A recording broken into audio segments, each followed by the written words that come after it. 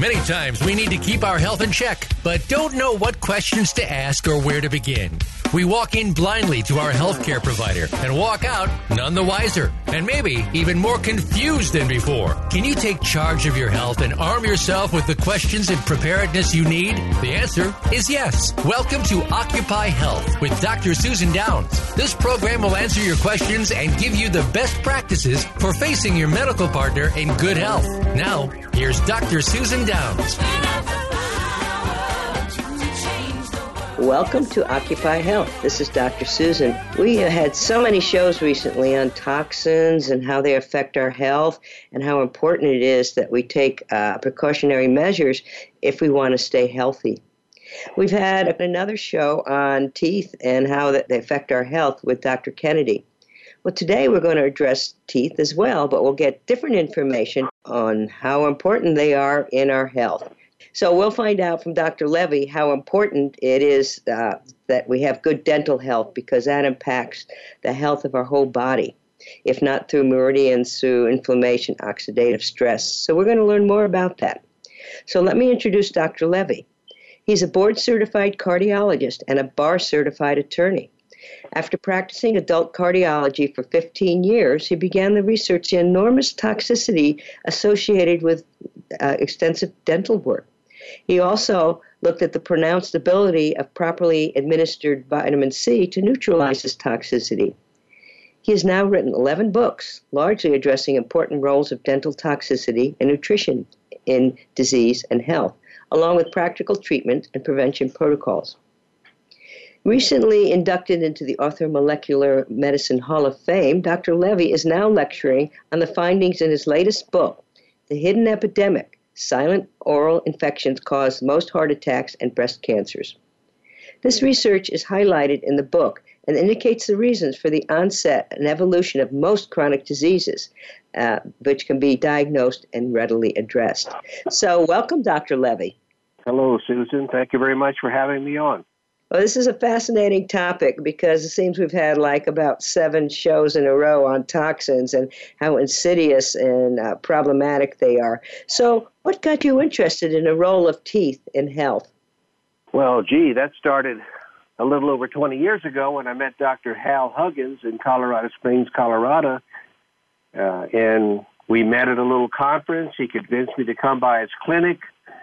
And I saw things happening with patients, advanced disease patients, that I was taught in medical school. These weren't diseases that responded. These weren't diseases that got better. And God forbid, these were never diseases that resolved. And I saw all of that at his clinic. And so it opened my eyes wide. I became introduced to vitamin C there. I saw the power of 25, 35, 50-gram vitamin C infusions.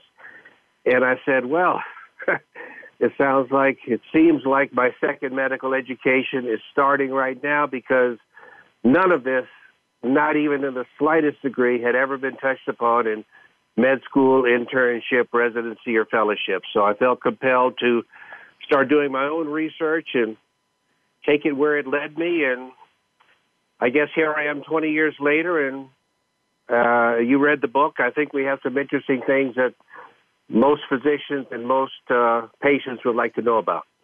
Well, I want to make sure we get to these. So in your travels and studying with Dr. Huggins, what did you learn? What did you observe?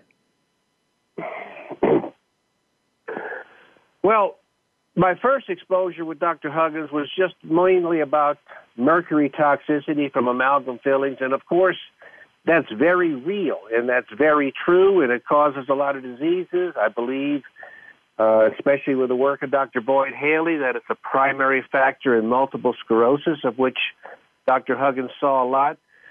But as time went on, I realized that the really big factor was dental infections, and not only in the form of root canal-treated teeth, and let me say not all root canal-treated teeth, and that's what the book also differentiates. I'm not here to say you're going to drop dead if you have a root canal-treated tooth, but many root canal-treated teeth, if you don't do other things to maintain your thyroid function, your sex hormone function, they will give you a heart attack or cancer.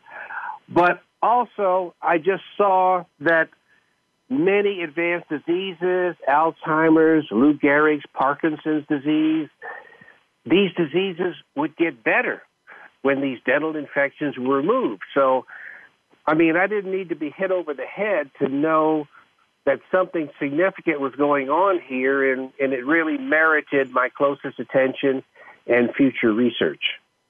Well, how exciting that is, and how lucky we are you did that.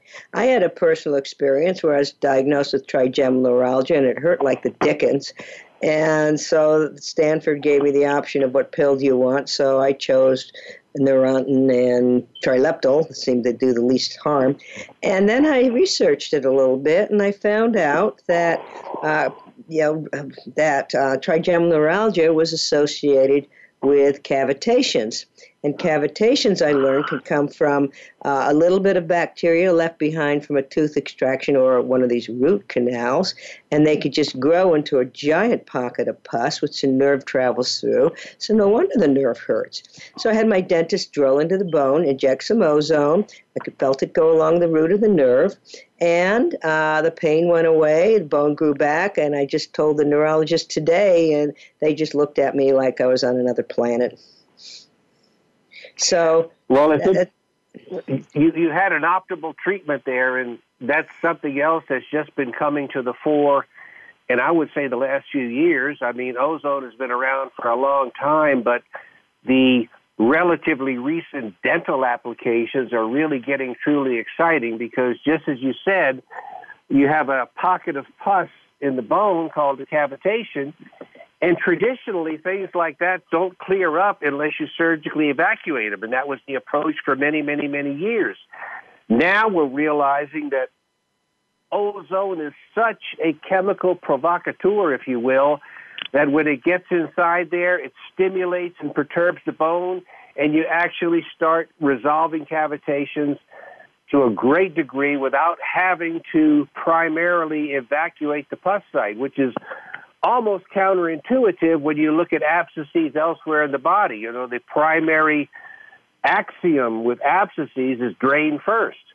Of course, the jawbone is a little bit different, being bone and not being soft tissue.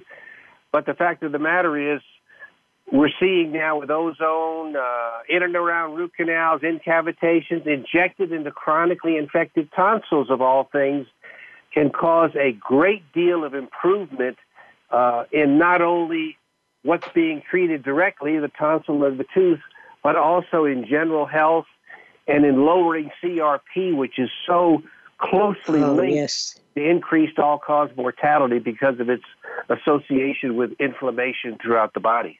Absolutely. But also ozone will knock out any viruses, bacteria, and any of these little ucky things that are causing inflammation. So it looks like a direct route to reduce inflammation and oxidative stress, which we will find out a little bit later, and we've discussed in many programs, is certainly at the root of most of the diseases that we have to deal with. So tell us more about mercury in the teeth. I mean, mercury is a hazardous compound. If you spill some, you're almost supposed to have a hazmat suit or team to dispose of it. So what happens when we put it in our teeth? We brush our teeth and it just squiggles off to our brain. What's this doing to us? Well, the interesting thing is, and I cover this in the book, is that mercury and every other toxin, that's right, every other toxin, 100% of toxins, cause their damage by promoting or directly inducing the oxidation of biomolecules. You cause them to lose their electrons, they become biologically inactive, and the more inactive biomolecules you have in a given location, in a given concentration, in a given distribution, determines what disease you have. So in the case of mercury, a lot of it goes throughout the body, but much of it goes into the brain. But it's present in such a capacity that its oxidation takes place fairly slow, and you don't start having your horrible diseases such as multiple sclerosis until many years later. But other toxins, for example, I use the example of cyanide. You inhale that, for example, goes inside your lungs, and specifically because of its unique chemical structure, is attracted to the enzymes that incorporate oxygen inside the cell. And so when that gets oxidized, that incorporation stops, and you die in a couple minutes. The point being, though, whether you get sick or die 20 years later, or whether you get sick or die in 2 minutes, the final common denominator of the toxin is the fact that it oxidizes. I'll take it a step further and say all disease is variable combinations and concentrations of increased oxidative stress or increased oxidized biomolecules, and the entirety of disease is caused by toxins. If you have no toxins in your life, you've got no disease until you reach the end of your lifespan. But toxins are oxidants, and it's only oxidants that cause disease. And that's why mercury is so significant in the mouth, because it's releasing gas from these mercury amalgams nonstop around the clock, but much, much more when you chew on them or when acidic foods are exposed to them. It was long believed that the mercury was chemically incorporated into the amalgam, but it's not. And we have not only laboratory evidence of that, we have actual videotapes that show the little swirls of mercury vapor that come off these amalgams nonstop when you use the right photographic techniques. Yes, I believe our recent guest, David Kennedy, has done some of those films. And you stick a toothbrush in there, or a dentist sticks a pick in there. I mean, you can just watch those vapors go straight up toward the brain. Kind of scary. So what do we do if we've got mercury fillings?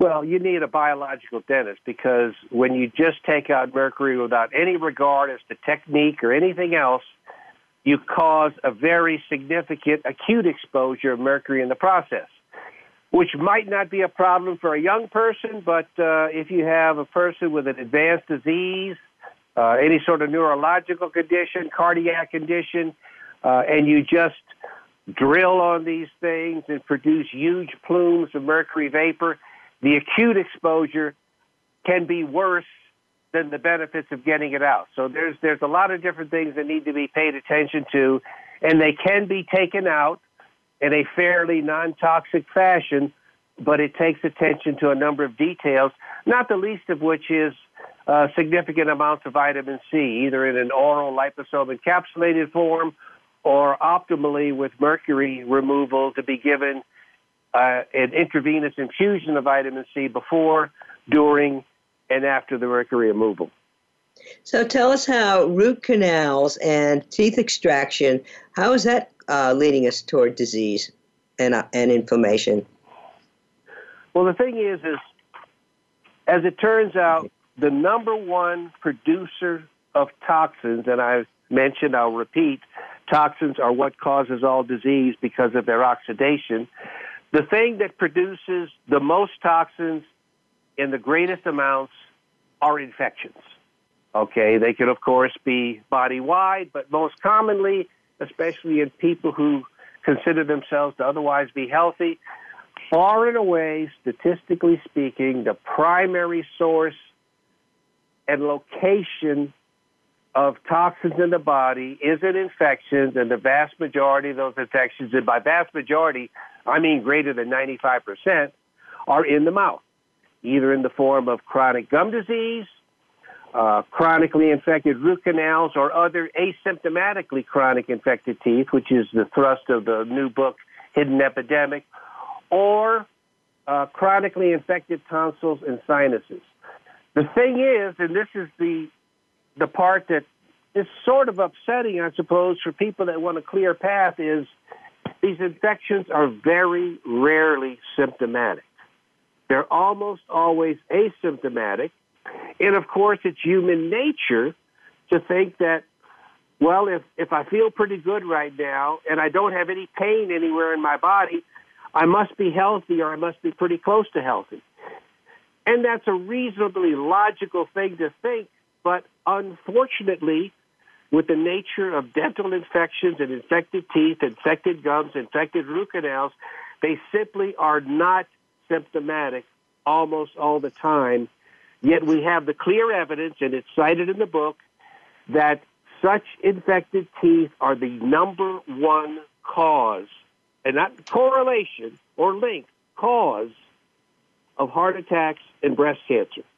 And last time I checked, heart attacks killed roughly 50% of the world's population, and breast cancer, another 10, 15, 20%. So you're talking about the two conditions that kill the vast majority of people on the planet being directly caused by dental infections. Wow, we certainly have to be careful of dental infections. So how do these stealth asymptomatic infections cause chronic disease? Well, just like the root canal, and let me say, when you do a root canal, you have an infected tooth and you carve out the pulp and you cut the nerves so that you stop feeling the pain, but you don't render the tooth sterile. A root canal treated tooth, they're all infected.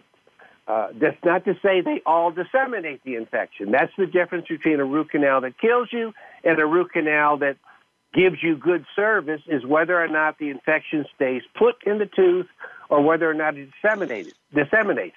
But in general, think about it, these are usually in the larger teeth, the chewing molars, and when you have either a root canal treated tooth that's infected or an asymptomatic infected tooth that you discovered on X-ray, especially the special X-ray, the 3D X-ray, what happens when you chew on that teeth? Well, any dentist will tell you the amount of pressure generated between two opposing molars that are in the process of chewing something very tough, like a hard piece of meat.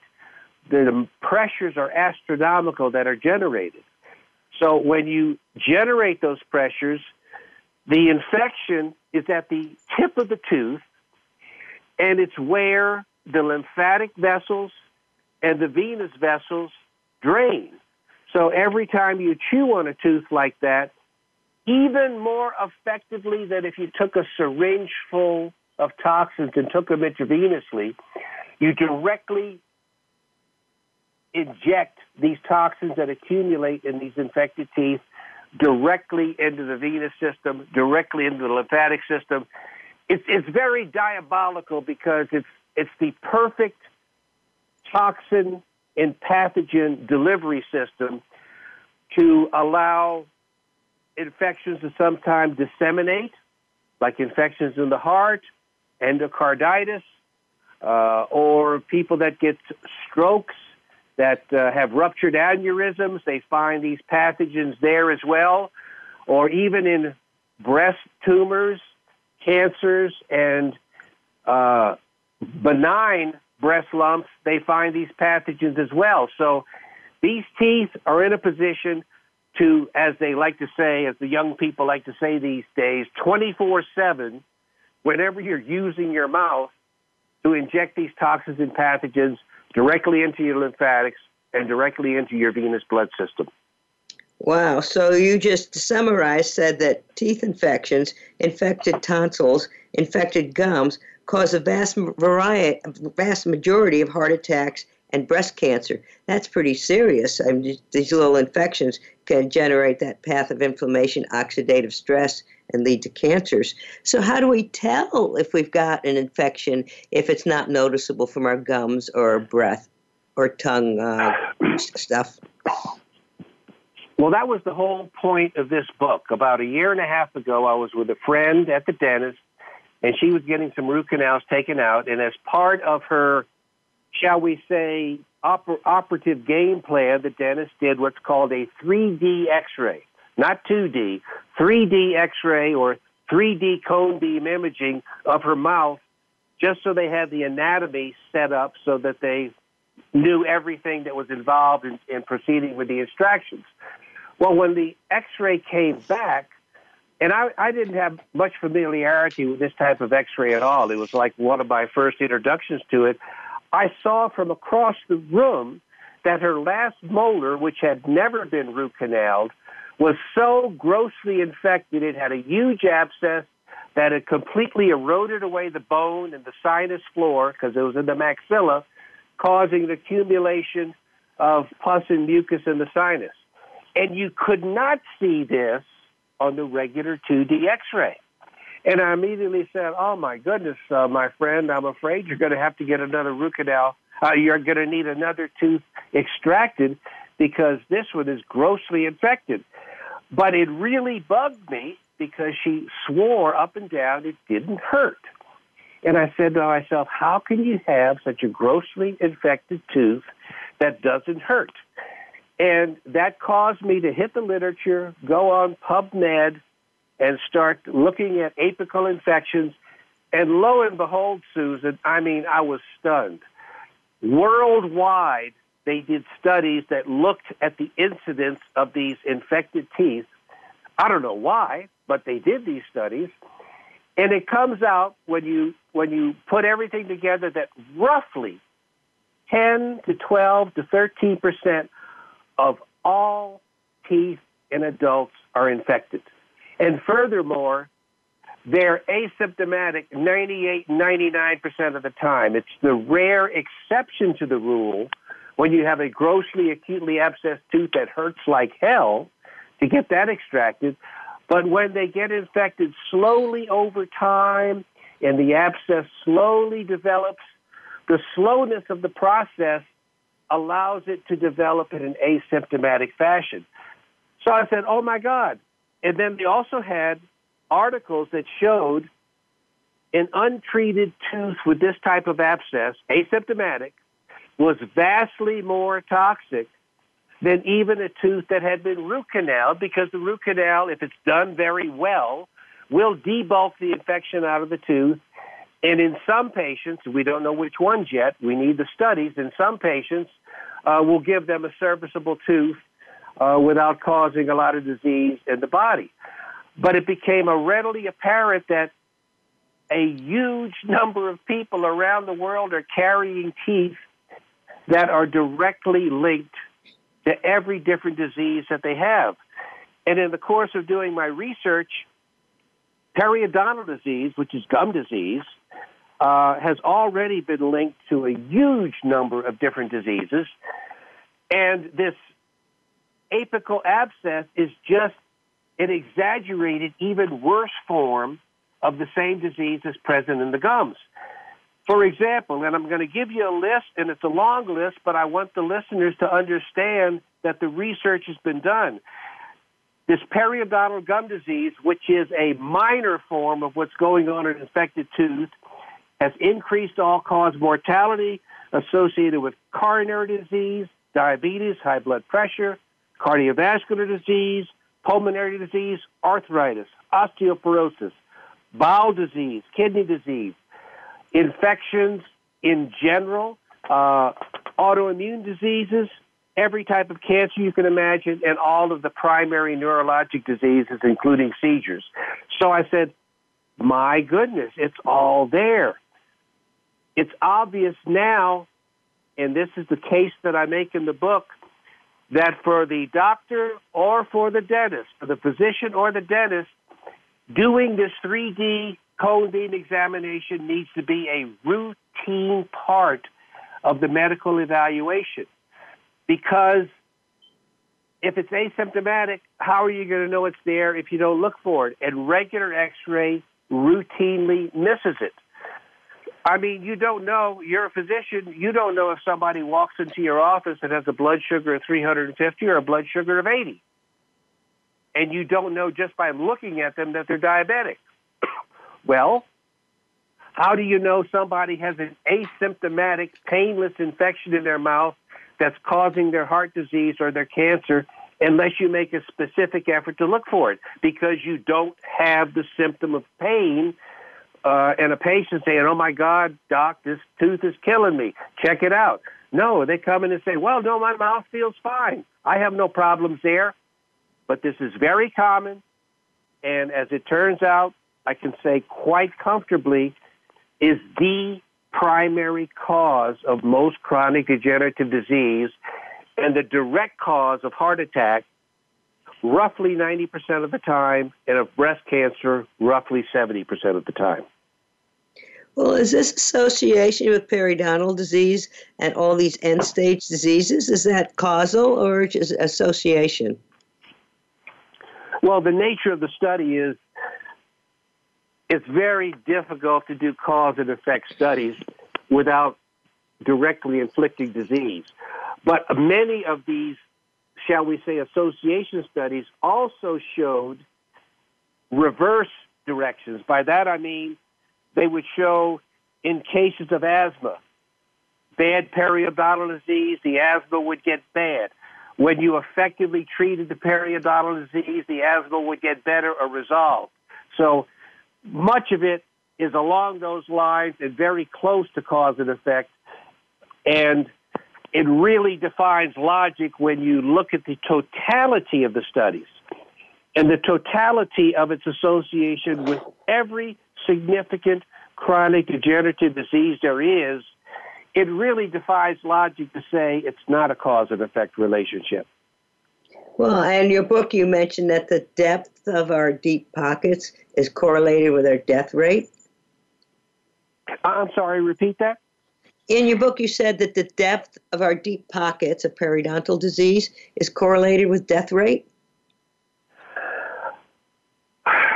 Pretty much so, because the deeper those pockets get it indicates the more bulk-wise amount of infection is present, and the more infection you have present, the more dissemination you get of toxins and oxidating products throughout the body. And that's clearly with the CRP, the C-reactive protein test, in the all-cause mortality studies.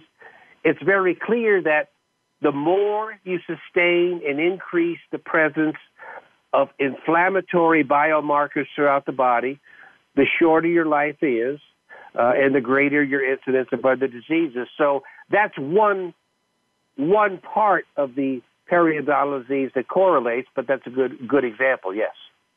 Now, interesting points in your book. For example, in root canals, it was discovered that the DNA of root canal-treated teeth was found in occluding clots and cerebral aneurysms. And also, periodontal DNA was found in the plaques of cerebral vascular diseases or strokes. So it sounds like chronic periodontitis is an independent risk factor for lacuna strokes. Absolutely, and that was one of the most stunning studies I've ever encountered in my life. It was published in 2013 by a Dr. Tanya Pessi and her co-workers in Finland.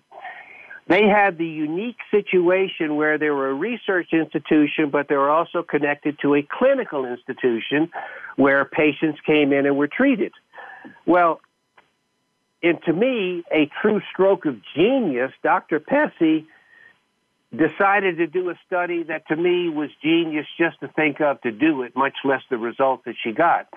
And what she did was she coordinated with the cardiologists that were treating the patients that had acute MIs, acute myocardial infarctions, or heart attacks. These patients would come in with an acute heart attack, go straight to angiography.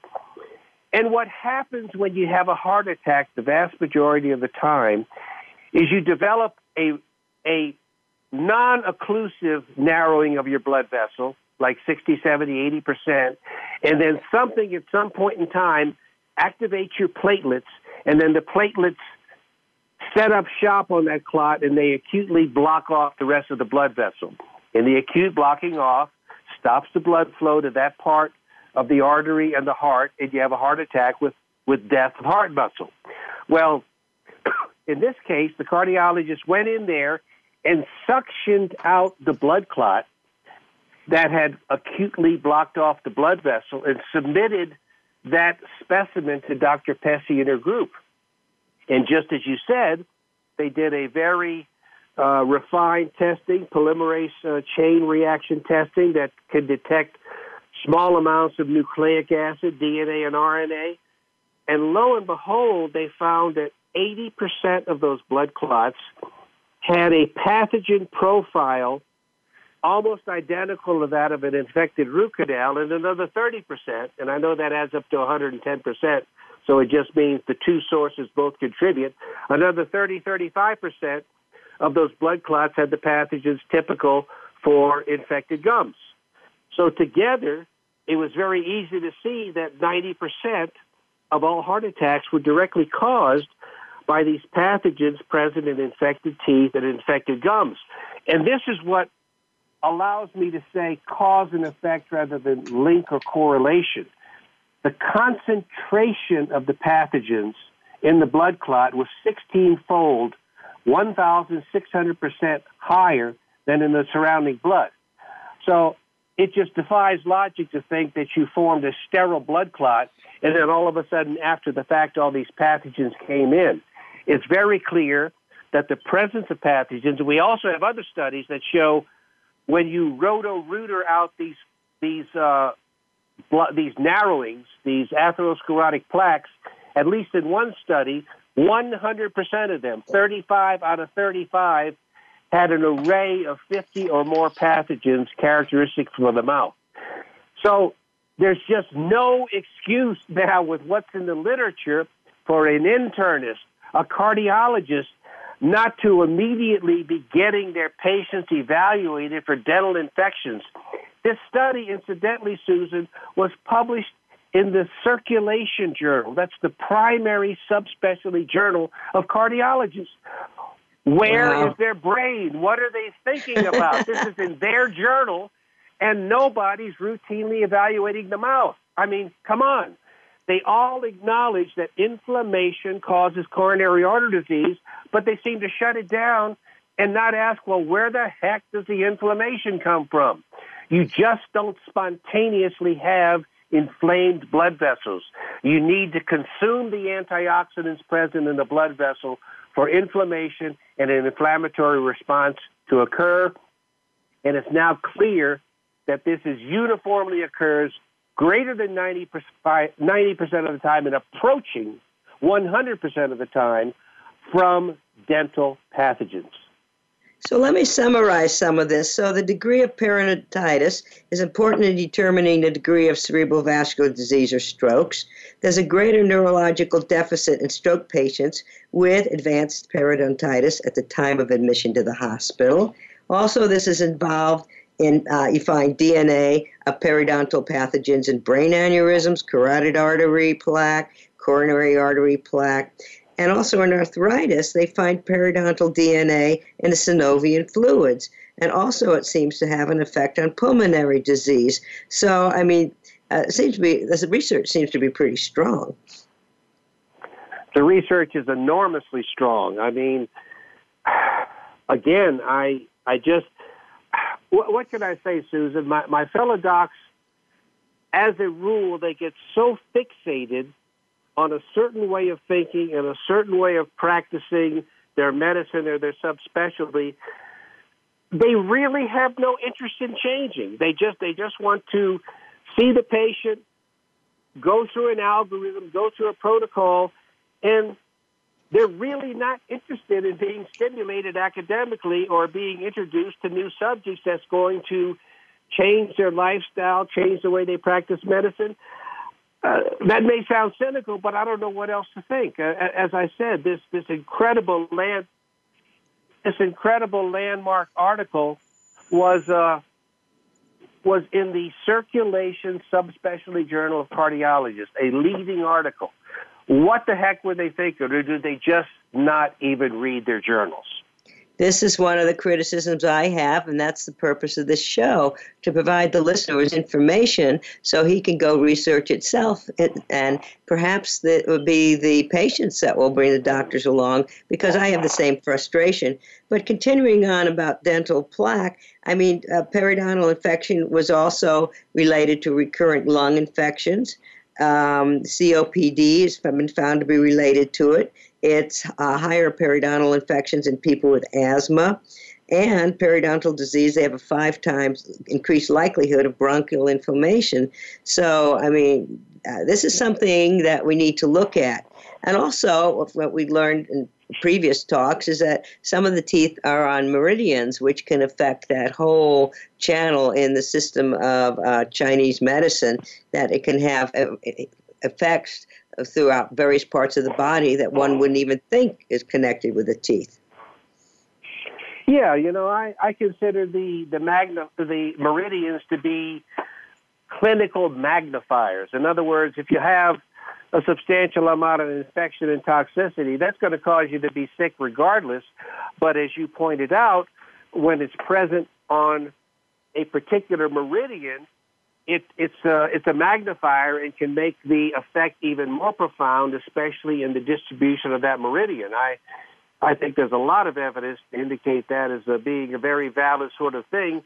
It's just important that people that do a lot of work with these meridians don't fail to see the forest for the trees, which is the meridian is important, but if you have an infection or an infected tooth on a different meridian, don't think that the tissue supplied by the other meridian is still not subject to toxic stress.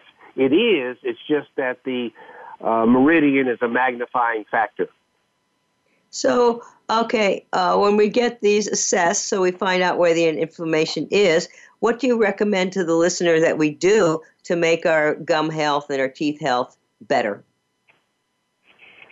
Well, there's, as far as pure gum disease, and these recommendations are in the book, it's amazing how simple gums can be improved, sometimes resolved, but almost always improved, and that is not to be preoccupied with flossing. I know that drives a lot of dentists crazy, but flossing is an inferior way to do what good water irrigation could do almost perfectly.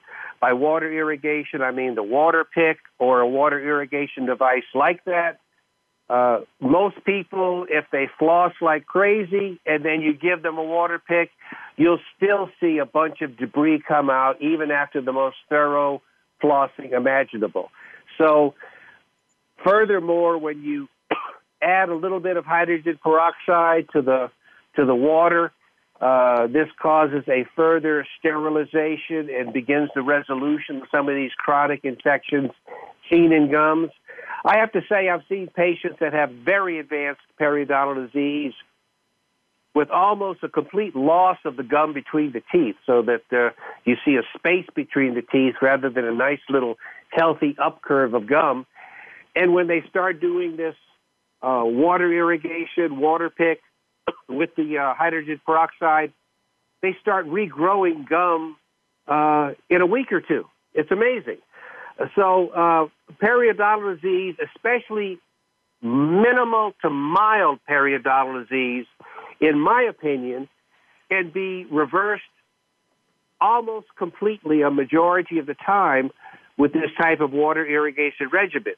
Now, when your periodontal disease is extremely advanced, then there's other things that need to be done, scaling, deep probing, in order to get areas that you're just not going to reach with this oral irrigation. So that's pretty much the case with periodontal disease. I'm not trying to oversimplify a complicated subspecialty, but there are some simple principles you could apply. Now, when you have an infected tooth, whether it's a root canal or whether it's one of these asymptomatic chronically infected teeth, you basically have, as an option, extraction to be later followed by implant or a bridge. Or if you're missing a lot of teeth already, then, maybe a partial or a denture.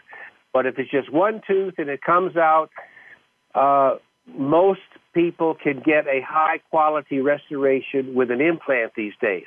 However, nobody likes the dentist, and most people can't afford extensive dental therapy. So the patient's personal preference and economic situation has to be part of the formula as to what you do. Now, there's going to be a lot of people that are going to say, look, that tooth that you say I have infected, doctor, feels perfectly fine. I don't want it extracted. But if you can do something to make it healthier for me or take away part of the infection, you've got my permission to do that. Well, what does that translate to? That translates to the fact that the patient has eliminated extraction as a therapeutic possibility, but opened the door to have a root canal procedure, which, if done in a highly competent fashion, studies show substantially less toxicity with a well root canal treated tooth than with an untreated chronically infected tooth. The important thing, though, is other things have to be watched: CRP, serial X-ray. If your C-reactive protein starts to elevate after your root canal, well, you better talk to that patient some more, because that's the type of root canal that could give them a heart attack. On the other hand, if their CRP is very low and all their other blood work looks great, their thyroid function and their sex hormone status is good, that very well could be a patient who could do well indefinitely with that root canal. Unfortunately, and this is the point the book makes, we don't have the studies yet. We don't have the studies to show which root canals are going to give you a heart attack in 6 months and which root canals are going to do fine for 20 years. We don't know. We just have a suspicion, but we don't know.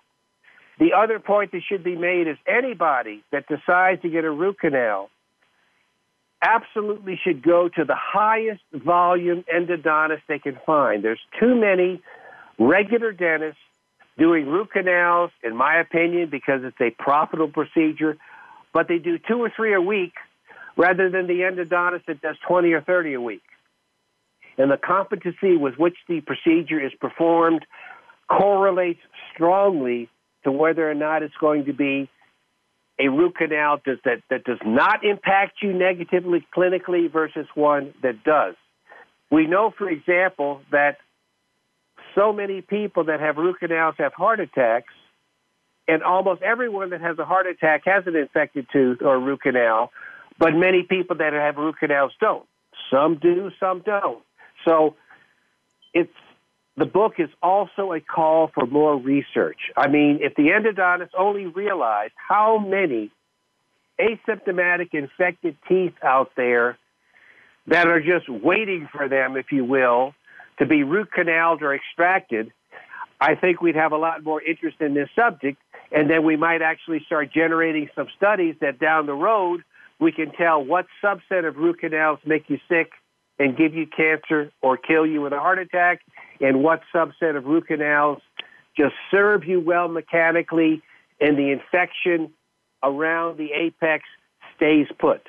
Because there's a lot of examples in medicine where an infection, a focal infection, doesn't get resolved, but it does get isolated. It does get,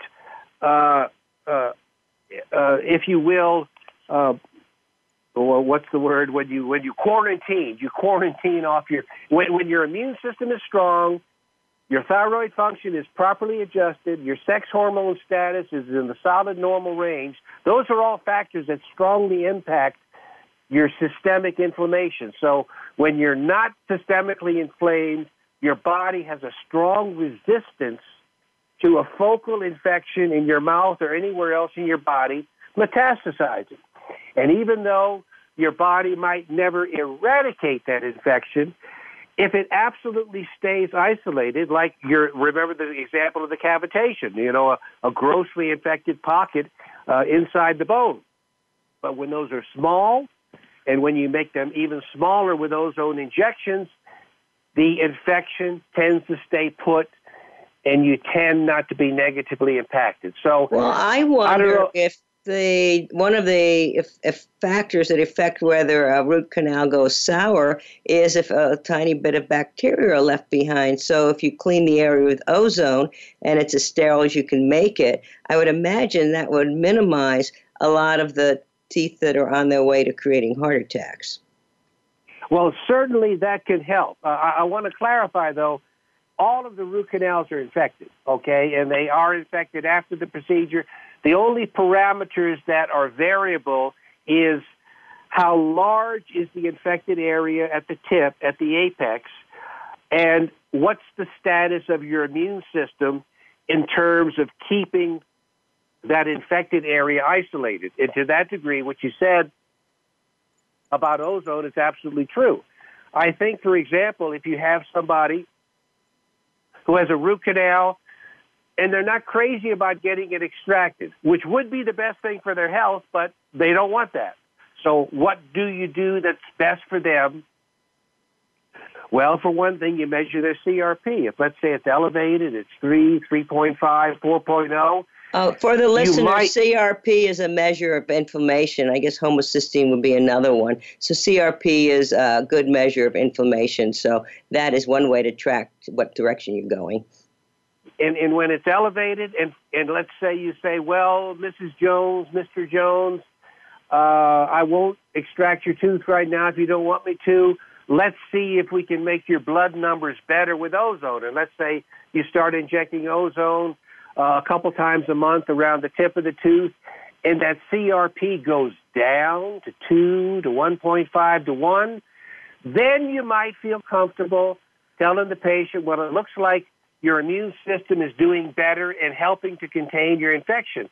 On the other hand, if the CRP gets worse or the ozone has no effect on it, then you can also come back to the patient and say, Mr. and Mrs. Jones, it's still completely your right not to have that tooth extracted, but I can tell you with a greater deal of reliability that you're putting your general health at much more severe risk by leaving a root canal in when that CRP remains elevated.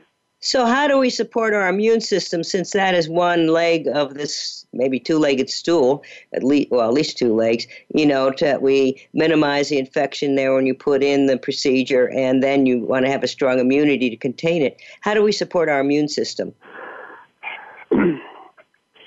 It may sound like an oversimplification, but it's not. You do everything that you can to identify new and ongoing toxins into your body, because they not only cause inflammation, they start tearing down your immune system. It turns out, statistically speaking, when you have solidly normal testosterone or estrogen levels, when you have a solidly normal thyroid function, and by that I mean you better have a normal reverse T3. Not these other thyroid tests, but reverse T3. Reverse T3 is reflective of an inefficient formation of T3 inside your cells, not in the thyroid gland, but throughout your body. And when you have a normal reverse T3 level in your cells, it means that your deiodinase enzymes are properly converting enough of the T4 to T3 and giving you normal thyroid function. But if that reverse T3 is elevated, that single-handedly can cause your otherwise isolated infections to start metastasizing. So you need absolutely normal thyroid function, absolutely normal sex hormone function. As best you can, you try to initiate long-term but very slow detoxification programs, saunas, inositol hexaphosphate, alpha-lipoic acid, all these things that will gradually get toxins out of your body, and that will increase the competency of your immune system, and taking high doses of antioxidants. That's where vitamin C comes into play. Vitamin C has been shown in very solid studies to stimulate or support your immune system in at least 19 different ways. I mean, increasing the formation of antibodies, the number of T cells and B cells, the number of natural killer cells, the amount of interferon. All of these things, vitamin C directly stimulates with regard to your immune function. So when you take vitamin C, you not only directly neutralize toxins, but at the same time, you're stimulating your immune system to even better deal with those toxins. And, of course, nutrition. Now, nutrition is far too complex for us to cover here, but I will say getting something like a NutriBullet that absolutely pulverizes seeds and fruits and vegetables down to their constituents, I have found incredible effects by adding that to whatever your nutritional regimen is.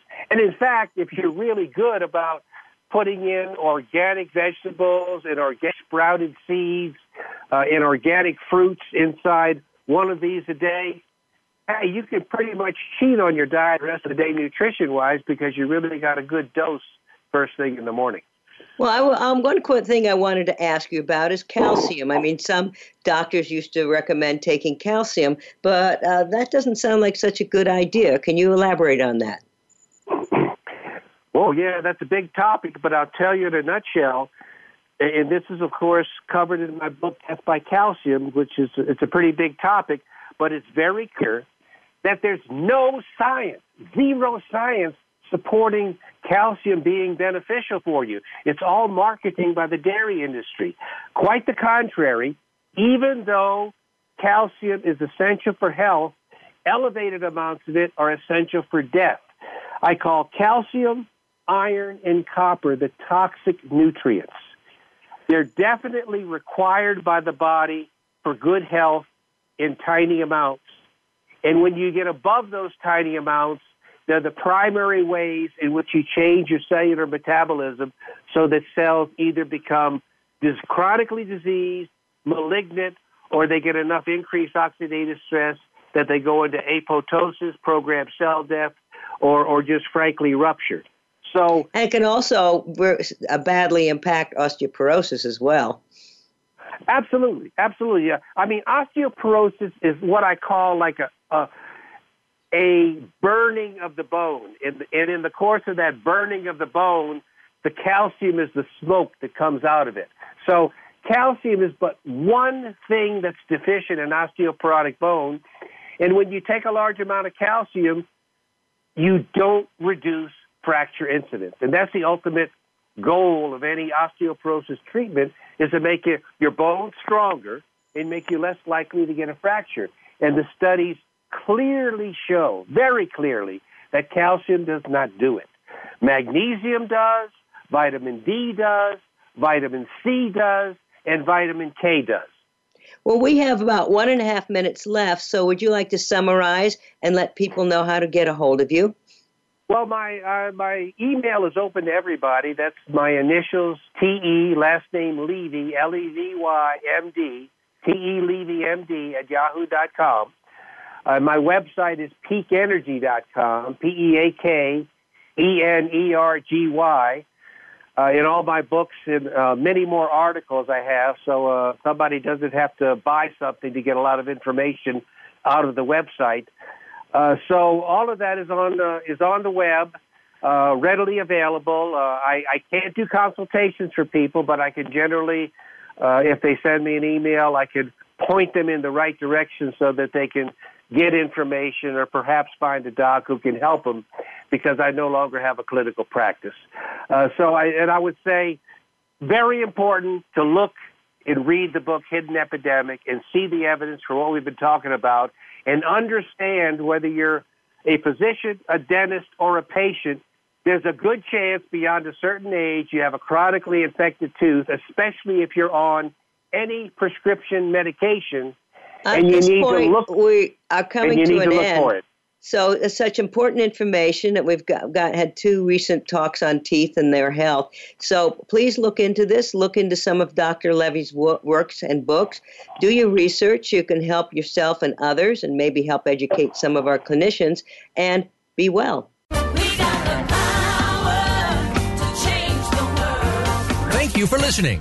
Occupy Health with Dr. Susan Downs can be heard live every Friday at 2 p.m. Eastern Time and 11 a.m. Pacific Time on the Voice America Health and Wellness Channel. Here's to better health for you this week.